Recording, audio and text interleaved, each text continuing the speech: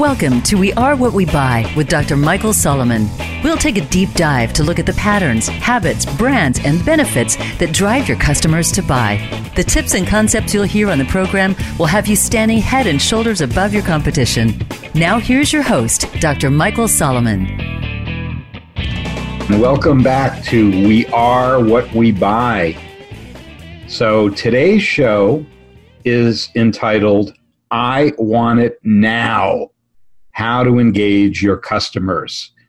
This is one of the most pressing and important topics, I think, in all of marketing today. And I do believe that when you say to people, what's the biggest marketing challenge that you face?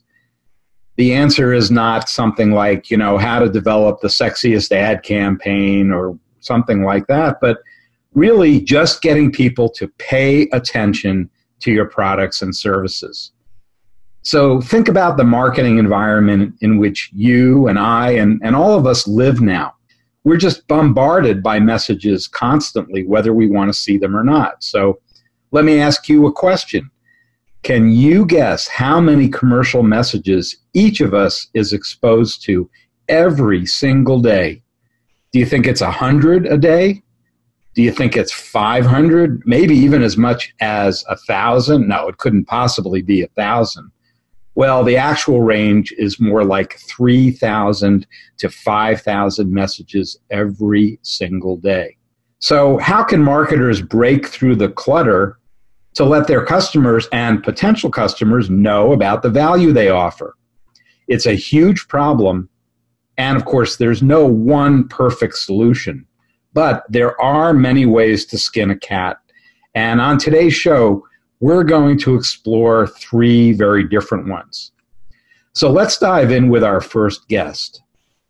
Two of the most powerful words in the human language are thank you. And when you back those words up with meaningful rewards and recognition, the combination can propel your company to new heights. An effective engagement program is one of the most cost-effective ways to inspire a company's employees. And they, after all, are your best marketers. If you can engage the people who sell and represent your product, you've jumped over a huge hurdle because they will channel that enthusiasm to your end customers. So Brand Movers is a company that specializes in doing just that. My first guest is the CEO of Brand Movers, Dr. Andrew Mitchell. Now, you may know the song by Sting called I'm an Englishman in New York. Well, Andy is close. He's an Englishman in Atlanta. I had the pleasure of meeting him when I was on the faculty at the Manchester School of Business in the UK, where he was completing his PhD in digital marketing. Andy started Brand Movers in an Atlanta incubator in 2003, and since that time, he's overseen digital promotions for a diverse portfolio of global clients, and these include some little companies like MasterCard, Disney, Pepsi-Cola, Wrigley's, Marriott, Hilton Hotels and Resorts, and L'Oreal. So, Andy, thanks so much for coming on the show. Oh, yeah, thanks for inviting me, Michael. It's a pleasure to be here. Great. Well, let's start with a brief overview. Can you just give us a quick commercial about what Brand Movers does and how its promotions help to boost employee and customer engagement? Sure. What we actually do is we help brands connect with their customers in a more meaningful way. And what I mean by that is because things have gone digital, customers now have access to things in different ways at different times with different devices. So sometimes they want to access content via mobile or via desktop and other through social media. So we develop the technology that connects brands with the customers on any specific device at any time. So it's the consumer is empowered to decide how they would like to engage with the brand. The shifts move from the brand to the customer. The customer now is in charge of the controls, if that makes sense. So you used a very important word there in your description, and that is empower. And I think empowering consumers is the big challenge today for marketers, because it's a mixed blessing. Consumers are, if they're more empowered, they're more engaged, but they also have a lot more choice, and we have a lot less control about over what they're exposed to, et cetera. So when you started Brand Movers, what was your first aha moment about consumers that made you realize that this kind of service was really needed? Yeah. Well, my first aha moment was prior to kind of the internet boom, if you like, which was pre-2000. We were running sales promotions for brands whereby you'd go into a grocery store and there'd be an on-pack offer, which would be something like this: buy 4 boxes of cereal, say the cereal was $2 or $3, and then collect 4 of them, mail in and get a free DVD, which might be worth, say, $15. So the theory behind that was that most shoppers would go, hey, this is a great deal, buy the 4 boxes, and I actually get a $15 value when I send in the proof of purchase. What was happening was we were actually underwriting these promotions for the brands. So we would actually say to them, we would charge you a fixed price, a fixed fee, and regardless of the number of people who mail in for that offer, we'll keep the price fixed. So we'll charge you so many pennies per pack, and you run it on, say, 10 million packs, and we'll give you a fixed price. So we were actually underwriting that risk. And we were taking the view that at the point of sale, the consumer was saying, I'm going to take up this offer. So they'd buy either 1 or 2 packs or all 4 at once, then go home, and their intention would be that they were going to mail in and get this offer. What often happened was when they got home, they'd actually bought the product, but then they'd either lose the receipt or they'd put it in the drawer.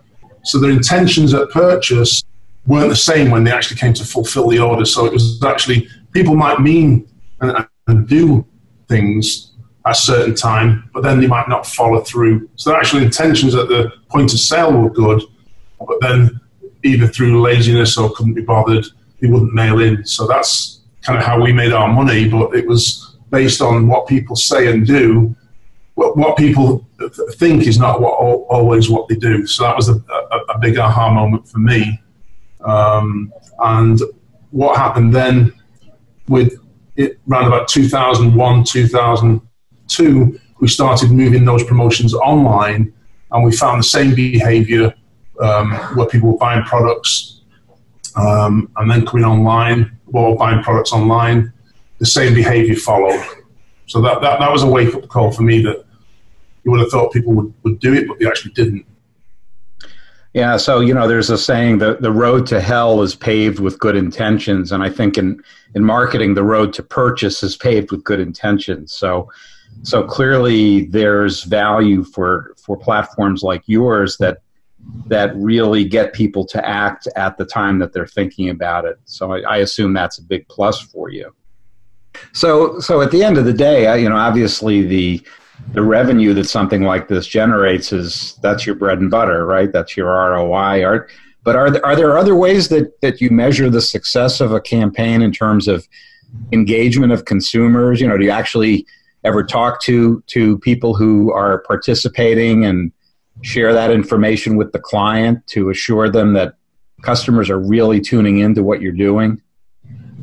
Sure, we actually get consumers actually writing into us saying when they've won something, either whether it's in a contest, a game, or a sweepstake, and just how pleased they were with the prize or the experience, something that they might never have been able to do on their own.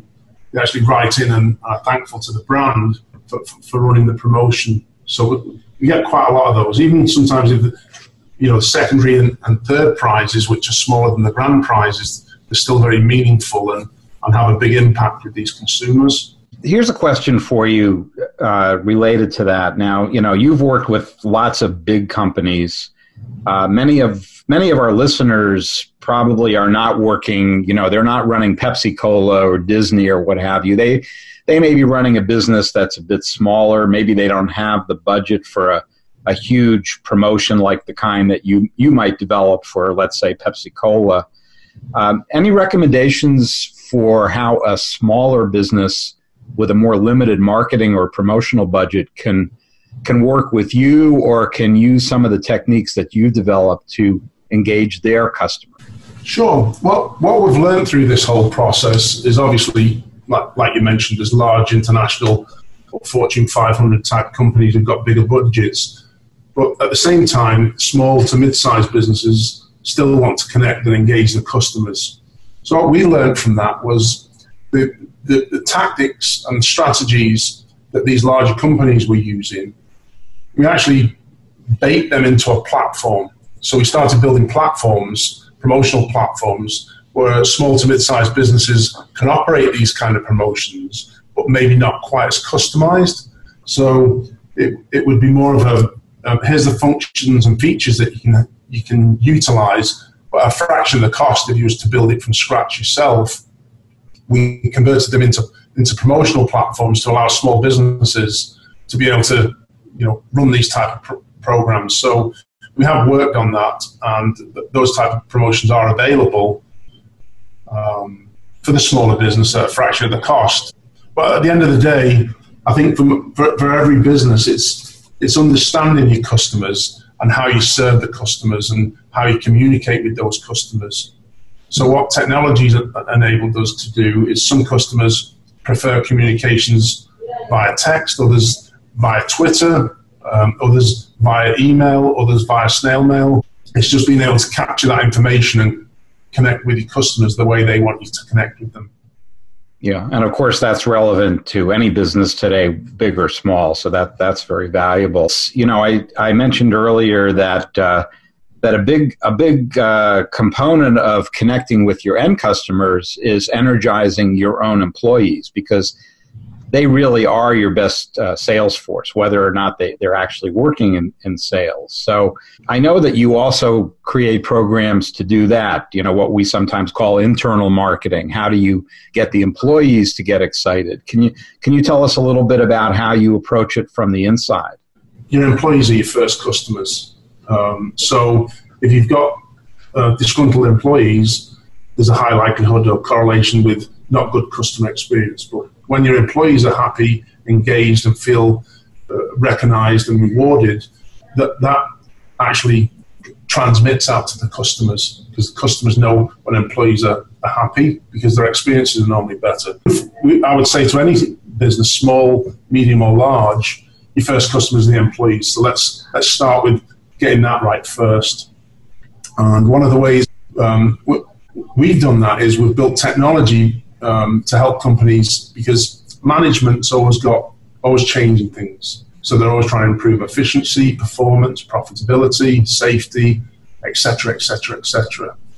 And on the other side of the equation, you've got employees or team members who hate change. They don't want change because you just taught them how to do one thing, and they don't want to keep having to rework what they just learned.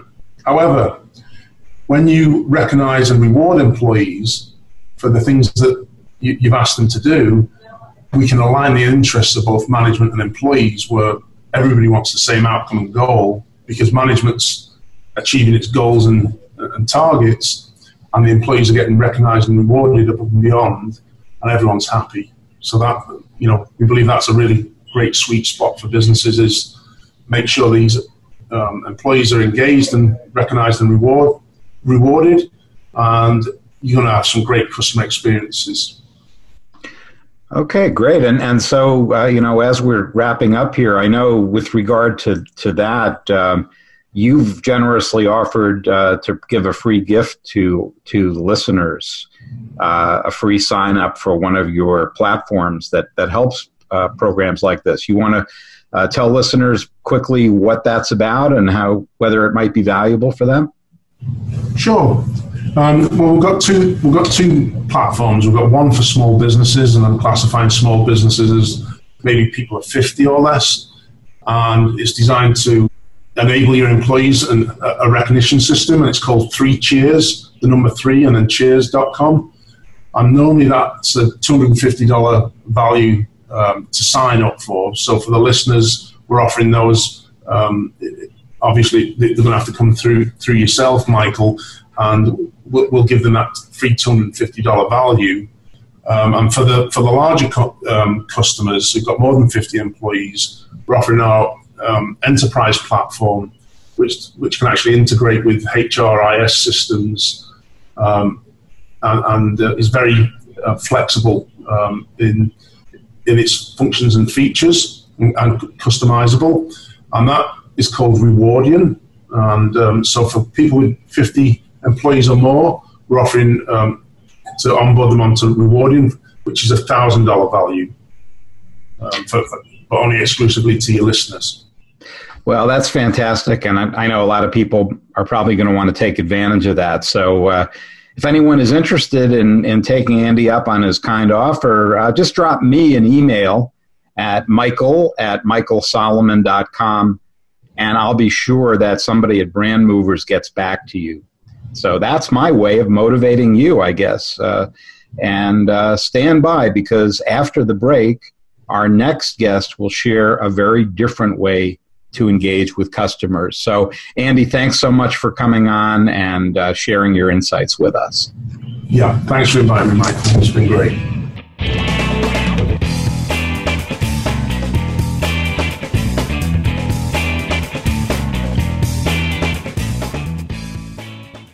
Think you've seen everything there is to see in online television? Let us surprise you. Visit voiceamerica.tv today for sports, health, business, and more on demand 24/7.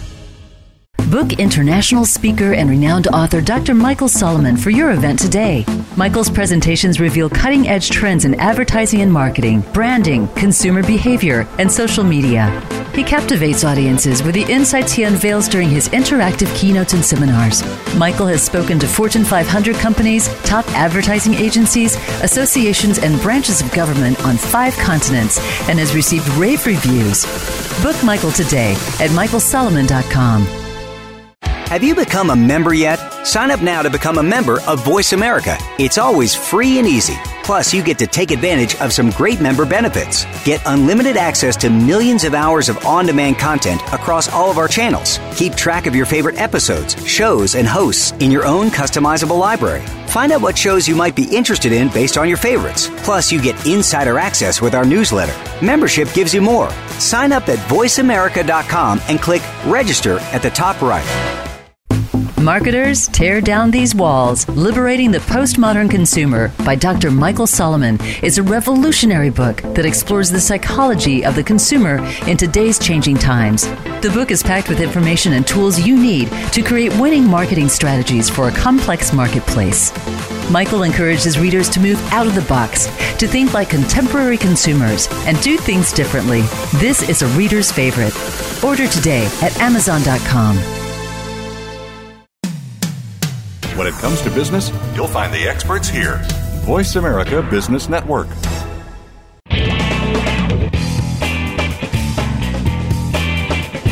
You are tuned in to We Are What We Buy. To reach Dr. Michael Solomon or his guest on today's program, please send an email to michael@michaelsolomon.com. Now back to We Are What We Buy. Well, everyone, welcome back to the show. We Are What We Buy, and on this program, we are looking at different ways to engage and energize consumers. And as I've said earlier, really one of the biggest challenges today is just to wake people up. And we're all so bombarded with so many different messages and so many different demands on our time that marketing has become a real challenge, and it's certainly raised the bar for advertisers. And so our next guest is going to give us a great perspective on that, on advertising, and on how ways that advertising can engage the customer. So I'm really, really happy to introduce Sarah Bamosi. She is the co-CEO of Pitch, which is a boutique full-service advertising agency based in the arts section of Culver City in Los Angeles. And Sarah has a long history in the advertising world. She spent over 15 years as a strategist for various ad agencies around the world before becoming the co-CEO of Pitch. So, Sarah, welcome to the show. Great. Thank you so much for having me, and I'm really excited to talk about this topic. Great. Well, let's just dive in, and I'm going to start with a negative, and I hope you'll turn it into a positive. There are people out there who claim that advertising is dead. Traditional advertising, television, and all that, it's really a thing of the past. And I don't believe that. I'm guessing you don't believe that since you run an ad agency. But tell us a little bit about pitch and what you do, and in the process, hopefully make the case that advertising is not dead, that it's alive and well. Sure. I think I'll start with the second part of your question, and then I'll come back to the fun part, which is the first part of your question. So at Pitch, as you mentioned earlier, we're a full-service creative boutique, and our name is tied to our overall philosophy, which is finding your pitch, which means the thing that we think that we are really the best at, or our superpower as an agency, is getting straight to the heart of you, the truth of what you stand for, finding your sound, your story, and expressing that truth with the most beauty and the most brevity in the content and channels to reach the people that you want to speak to. And which is why our whole approach to creative work that solves problems is what we call return on creativity. And our philosophy is actually founded in this kind of post-apocalyptic advertising world that you started to speak about. I think when people say that advertising is dead, even people who work in advertising think that certain types or ways or approaches of advertising are dead. But what's still very much alive and well is the desire to share information with other people and wanting to express your ideas or what's unique about you and what's unique about your brand to the people that you're trying to reach. And so it's just really the ways and methods in which we're doing that are really different than they used to be, or have changed a lot in the recent past. Can you give maybe an example to the listeners? Maybe a campaign that you've done. I know you've worked on some very cool campaigns that are very innovative. What's an example of the way that you and your team have approached this challenge of getting people to tune back into advertising? Yeah, I can think of a couple examples off the top of my head. One is for our longtime client Westfield, which is they're actually held by a larger company now, but they're a series of high-end shopping malls across the U.S. is the part of the company that we work with. And shopping malls were really faced with a similar kind of dilemma that you were just describing before, that the mall is dead and retail is dying. But actually that's not quite true. It's just shifting how people think about these different spaces that they come together for community and culture and discovery, and how we speak to them about this place that is a mall, but it's, we're not trying to be an anti-mall. They're really embracing the best of what that place can be. So all of our strategic work and our creative work for Westfield is about a place where all your needs will be met, where you can, whatever kind of mission you are, whether it's for enjoyment or to complete your errands or to get some alone time or spend time with your family or different things like that. Those are all things that you can do in Westfield. And we've changed the way that we create content. It's not just like one large scale fashion shoot that you do once a year and then you plaster that image everywhere. It's constant co-creation in a more editorial style in partnership with our clients at Westfield to create high quality assets, but in a larger volume across all the different channels that people want to follow the mall. And it's a unified, consistent message, but you might want to engage with the Westfield that's near you in San Diego or Los Angeles or New York or New Jersey or wherever you happen to be. How is that content from a unified brand perspective, but speaking to the local people about why they go to that center and the strength of that particular center. And you something you said really got my attention. You were talking about this notion of community, and that being something that, for example, malls provide that maybe Amazon can't, at least yet. Let's think about advertising that way. I mean, to me, when advertising is done really well, I look at it as part of our culture, for better or worse. And I think you've worked on some campaigns, where the idea that is to get people excited enough or engaged enough about the topic that it does create a sense of community because they're talking about it with others, right? I mean, isn't part of the goal of advertising to stimulate word of mouth and to not necessarily to get people to run out and buy a product today, but to create a more enduring brand personality and to build a community around the brand? Is that something that you would agree with?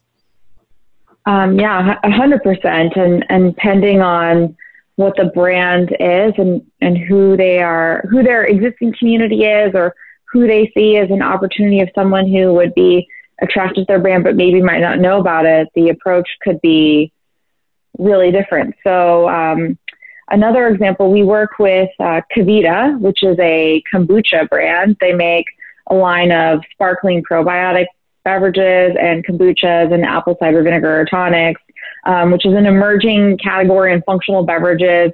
If you've been to Whole Foods anytime recently, or even Kroger and many other convenience stores starting to carry these kinds of beverages, there's been huge growth in drinks that have probiotics or fermented culture drinks. And a huge part of growth for those brands and brands like KeVita is word of mouth, because it might not be something that you have heard about on your own, or when it's initially described to you, it might not seem like something that you would instantly recognize as something that you would enjoy. But if you have a friend who said, hey, you got to try these new kinds of sparkling probiotic drinks, they are really uplifting and they make you feel great and they actually taste amazing, why don't you try one? That is the way of growth for those kinds of brands. So the types of things that you create for brands like that are shareable, bite-sized content that's, has a little bit more fun to it, and trying to get people to tell their friends about something that they like. Does that answer your question? Yeah, it does. And so, and it raises another, which gets back to this issue of whether advertising is dead or how useful it is. So, when we talk about emerging categories, and of course, we're seeing a lot of disruption, we're seeing new categories like that, which is fascinating. Some people might say, well, why do I need an ad agency to do that? The power of social media, why don't I just go out and find some influencers, to blog about these new probiotic products or whatever the product is? Why should I pay an ad agency to do that? What do you bring to the table that somebody, just sitting at their computer with a tremendous social network can't deliver? Yeah, I think what we bring is a little bit of what I was talking about up front, the storytelling. Because yes, of course, you can always buy exposure, and you can always buy great exposure. And what you might not have when you go that route is a cohesive story from all the different ways that someone might encounter your brand. What is that strategy that's expressing the heart of what you stand for, and how's that being expressed across all the different channels? How are you briefing those influencers? What are you telling them that, how are you tapping into the right influencers that are aligned with the values that you care about and the purpose that your brand cares about? So I think that's what that thinking is. And when you're, the founder or the owner of the brand, sometimes even though all of that information, it's harder to distill it or crystallize it down into the simple strategic essence, the one-line creative story, the single image that can really impactfully get across what that is. And that's what we bring to the table as an advertising agency. Yeah, great. And I guess another stereotype we have about advertising is that means, we think about Mad Men or something like that, where we're talking about creating television spots and so on. But of course, the big buzzword today is omni-channel. And can you just talk about that a little bit? I mean, I assume that Pitch is definitely an omni-channel agency, and that once you craft this story, and I agree that that's the central value that advertising brings. How are you thinking differently about different channels that you might use to convey that message? Yeah, so we do a lot of work in comms planning, which is what you described, and there's a lot of different tools and ways to do advanced audience design. And what that really means is, like, who are you trying to get? And also, by the way, don't go too narrow, because you might have missed some pockets of people who'd be interested in your brand that you might not have understood. So, like, what are all the different inputs that you want to consider when you're designing your plan around the audience? What channels are you using? How are you thinking about, even to the very detailed data points that you can use now in media planning and buying, down to the time of day, the geography, the location that the person's in. Right now, you can do amazing things in even out of home, which is considered, a lot of people might think, like, oh, it's a billboard, that's not dynamic.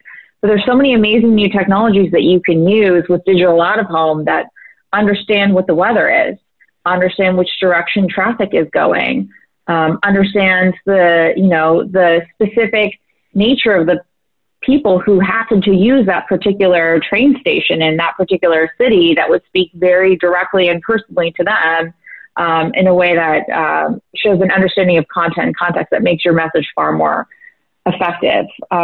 And you don't always need to do huge spend television ads to reach the right people in the campaign. Oh, interesting.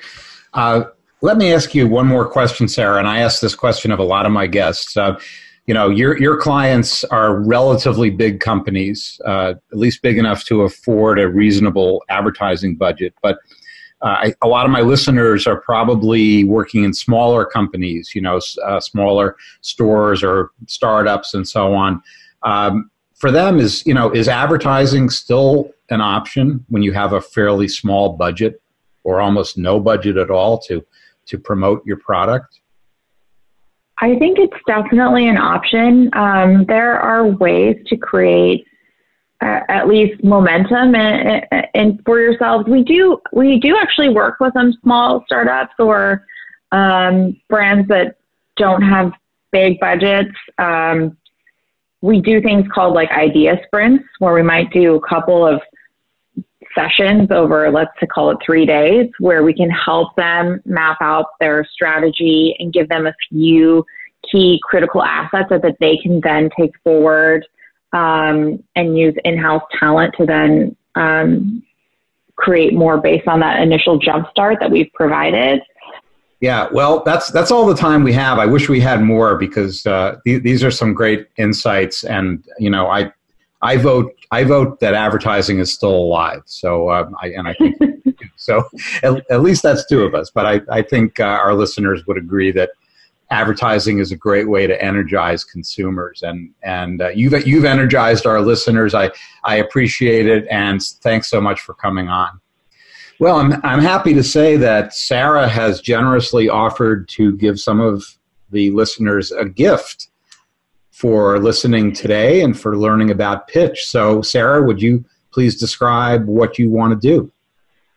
Sure. Thank you so much. So, yes, if you email Michael at michaelsolomon.com and with the subject line Pitch, the first 5 people we'd love to share our Pitch Agency swag bag, which is a really comfy hoodie, a water bottle, a notebook, a pen, and a reusable bag. So for the first 5 people, just please email Michael and let him know your sweatshirt size, and we would love to send that gift out to you. We'll mail it to you directly. That's amazing. I think I'll email myself and get one of those. All right. Sure. Thanks so much. Okay. I really appreciate that.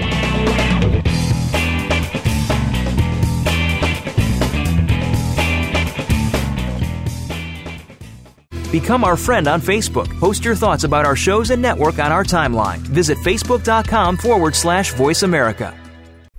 Marketers, Tear Down These Walls, Liberating the Postmodern Consumer by Dr. Michael Solomon is a revolutionary book that explores the psychology of the consumer in today's changing times. The book is packed with information and tools you need to create winning marketing strategies for a complex marketplace. Michael encourages readers to move out of the box, to think like contemporary consumers, and do things differently. This is a reader's favorite. Order today at Amazon.com.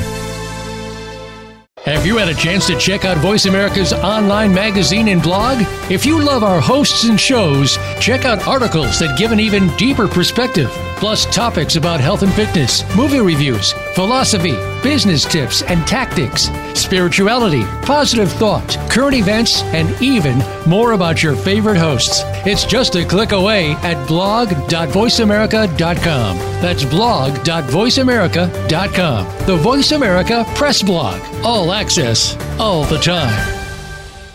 Book international speaker and renowned author Dr. Michael Solomon for your event today. Michael's presentations reveal cutting-edge trends in advertising and marketing, branding, consumer behavior, and social media. He captivates audiences with the insights he unveils during his interactive keynotes and seminars. Michael has spoken to Fortune 500 companies, top advertising agencies, associations, and branches of government on 5 continents and has received rave reviews. Book Michael today at michaelsolomon.com. When it comes to business, you'll find the experts here. Voice America Business Network.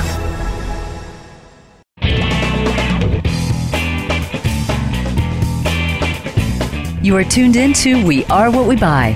To reach Dr. Michael Solomon or his guest on today's program, please send an email to michael@michaelsolomon.com. Now back to We Are What We Buy. Welcome back, everyone. And today we are talking about one of the biggest challenges that marketers face, no matter what kind of product or service you're selling, and that is how to engage your customers, especially in a world where people are overwhelmed by marketers who are trying to engage them. So we've talked to some experts who are working in advertising, who are working in sales promotion, and my third guest is someone who is working in a fascinating area. It's a much newer area. It's gotten a lot of attention over the last few years, and some of you may be familiar with this idea. Many of you probably aren't. The basic concept is what we call gamification. And so if we're going to talk about gamification, and we'll get into just what that means, there's no better person to talk about that with than my guest here. And his name is Gabe Zickerman. And Gabe is an entrepreneur. He's an author, public speaker. He teaches. He's very well known for his work in gamification. Gabe is originally from Toronto. He now lives in Los Angeles. And I'm delighted to have him on the show to talk a bit about engagement and gamification. So, hello, Gabe. Hello. Great to be here. Great, thank you. And let's talk a little bit more generally about this challenge of consumer engagement. Mm-hmm. Why is it so difficult to get consumers engaged, and why do you think that's a problem? Yeah, I mean, I think there's a number of different factors. Probably the biggest one, the one on everybody's mind, and certainly every parent's mind, is the technology distraction, right? So the devices in our pocket, especially the mobile phone, the smartphone, have been amazing tools for marketers to reach people where they're at. But on the other side of that equation are largely the sort of big 5 tech companies, right? Facebook, Apple, Google, Microsoft, and Amazon. And what they're trying to do is they're trying to get as much mind share and usage per day as possible from each and every individual user. And so what that means is your phone is constantly beeping at you and telling you that there's stuff going on. And because many of those companies have used smart gamification principles to make their products more addictive, they have an upper hand in the battle for people's attention. So the summary is, Facebook would like you to spend 24 hours a day on Facebook. If they could control you, fully control you, you would be doing everything on Facebook. And that may be fine. It may not be fine, but certainly from the perspective of a marketer or some organization trying to get consumer attention and buy-in, it adds an extra kind of gatekeeper layer and complexity to that. So I think that's honestly the biggest problem today. And and in order to combat that, businesses and marketers have to be better at making their products more engaging, more fun. So ironically, the marketer's job is harder because other marketers have done such a good job of engaging us, the tech companies. Yeah, in a sense, but really what the tech companies want to do is they want to be the gateway. They want everything to flow through them. They don't want you to be able to talk to people directly. They want you to only be able to talk to people through them. That's how they monetize. So that's fine, except there's, countless examples of companies, when Facebook makes a small change to its algorithm, all of a sudden you lose your users. They just disappear, right? So it's this, what we call in the tech business, platform dependence that is increasingly obvious in industries beyond technology. Yeah. And I want to get into, the gamification solution, but also, more generally, we have this notion of the jaded consumer. So when they're, they love to be on Facebook, but when they're not on Facebook, do you think they're as enthusiastic about learning about products and services as we'd like them to be? Is that part of the problem as well? I mean, a certain percentage of the population is very interested they're very curious. They like to learn new things. And we talk about in gamified design, we talk about this person as the explorer type. So we have these personality types. Explorers, one of them, this is the kind of person who's very curious. They want to figure everything out. They want to understand how the world works, and they like to discover new things all the time. When building a solution that's targeted at people's inherent behavioral instincts and personality types, crucially, you have to speak differently to the different groups. So there is a subset of the population that cares a lot about discovering new products and services and new ideas. But are they the majority of your population? Probably not. The majority of your population are likely what we call socializers, which is people looking for positive social reinforcement in their lives, positive reinforcement.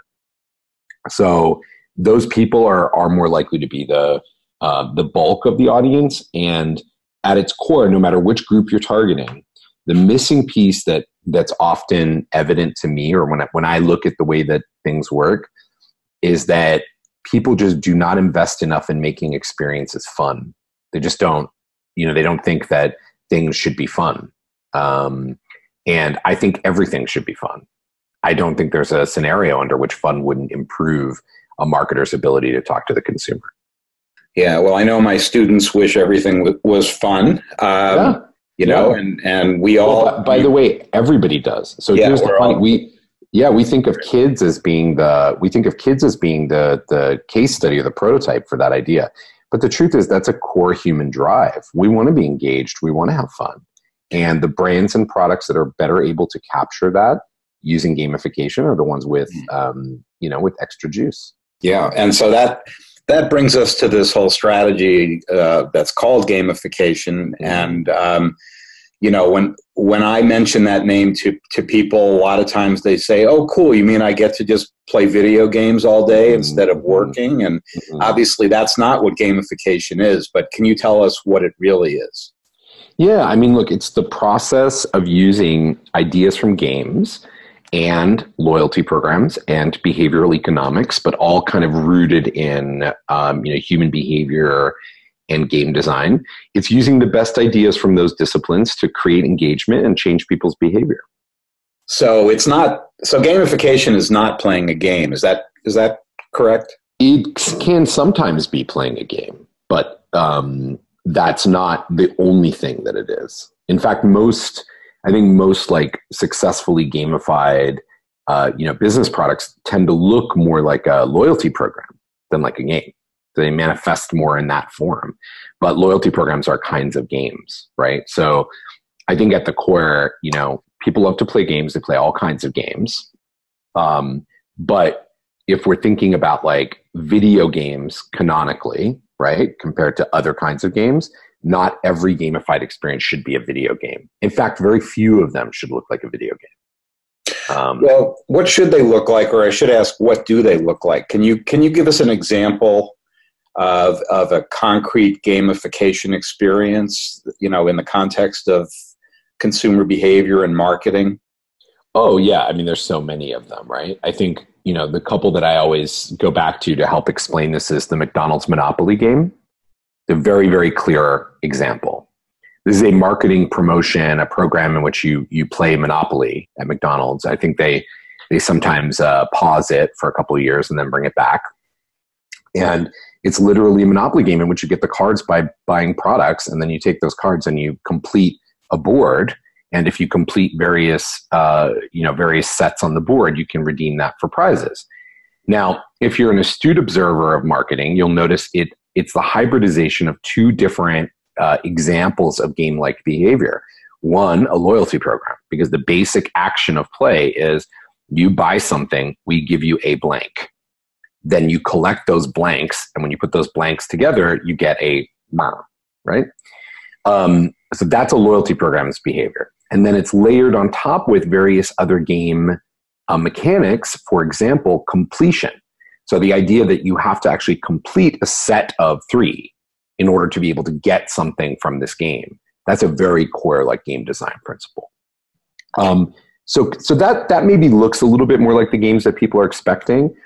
Take it to the far opposite extreme. I'm sure most of your listeners have seen the Apple Watch and how it tracks your behavior every day, making sure you take your steps, making sure you stand up, making sure you breathe as needed. And there's these little rings in the display that close, right, as you actually accomplish the goals that you've set out for yourself each day.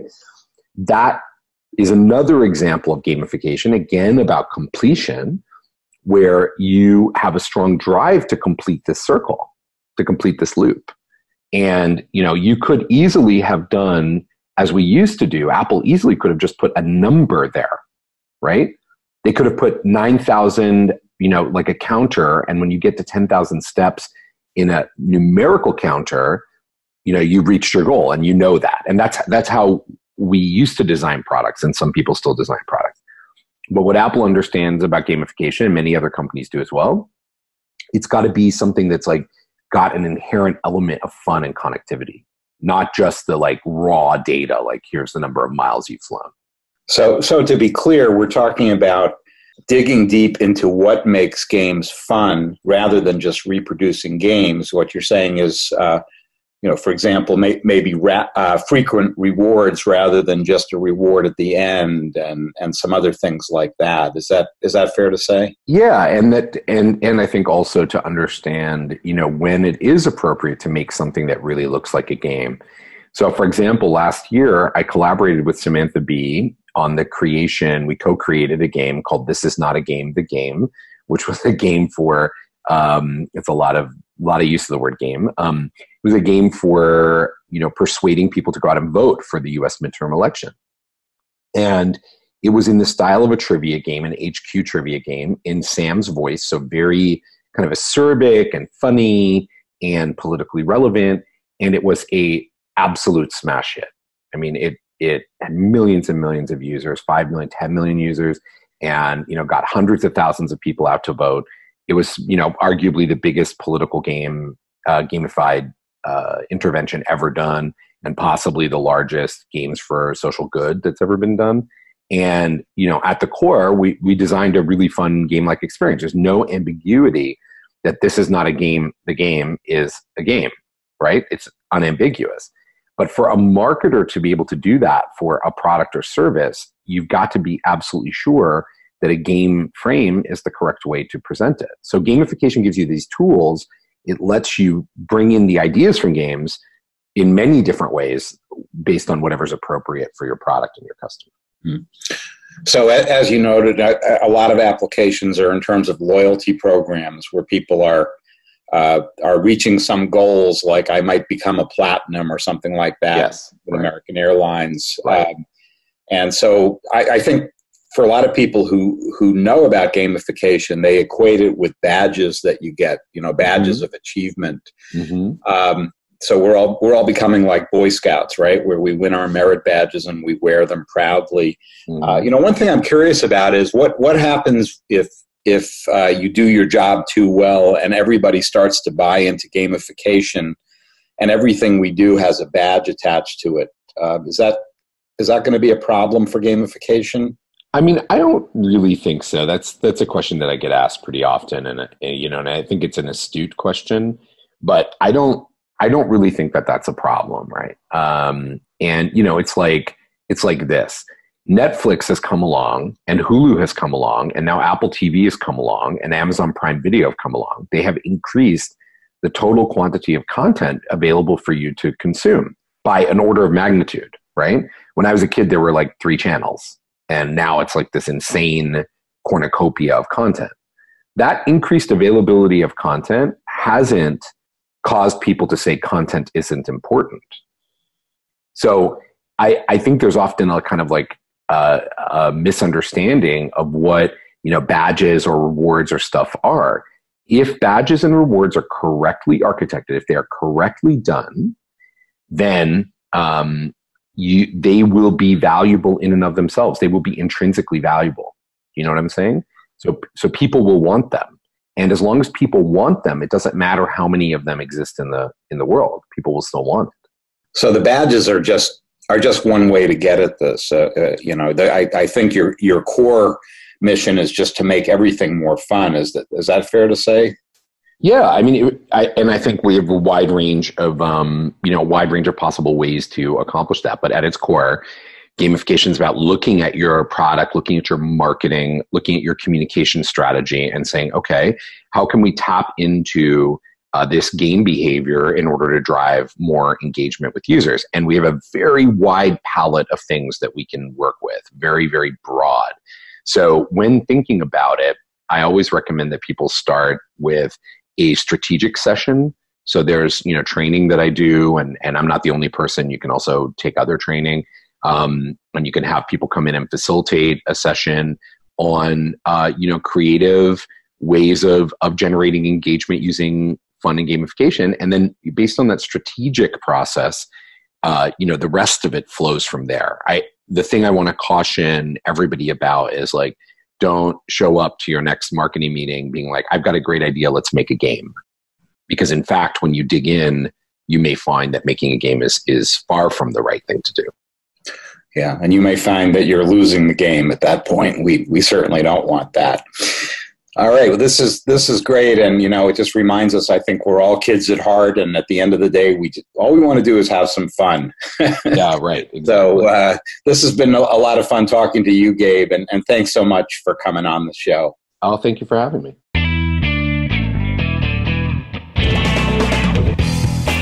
Thank you for listening to We Are What We Buy. Please join your host, Dr. Michael Solomon, again next Thursday at 7 a.m. Pacific Time and 10 a.m. Eastern Time on the Voice America Business Channel. Until then, have a winning week.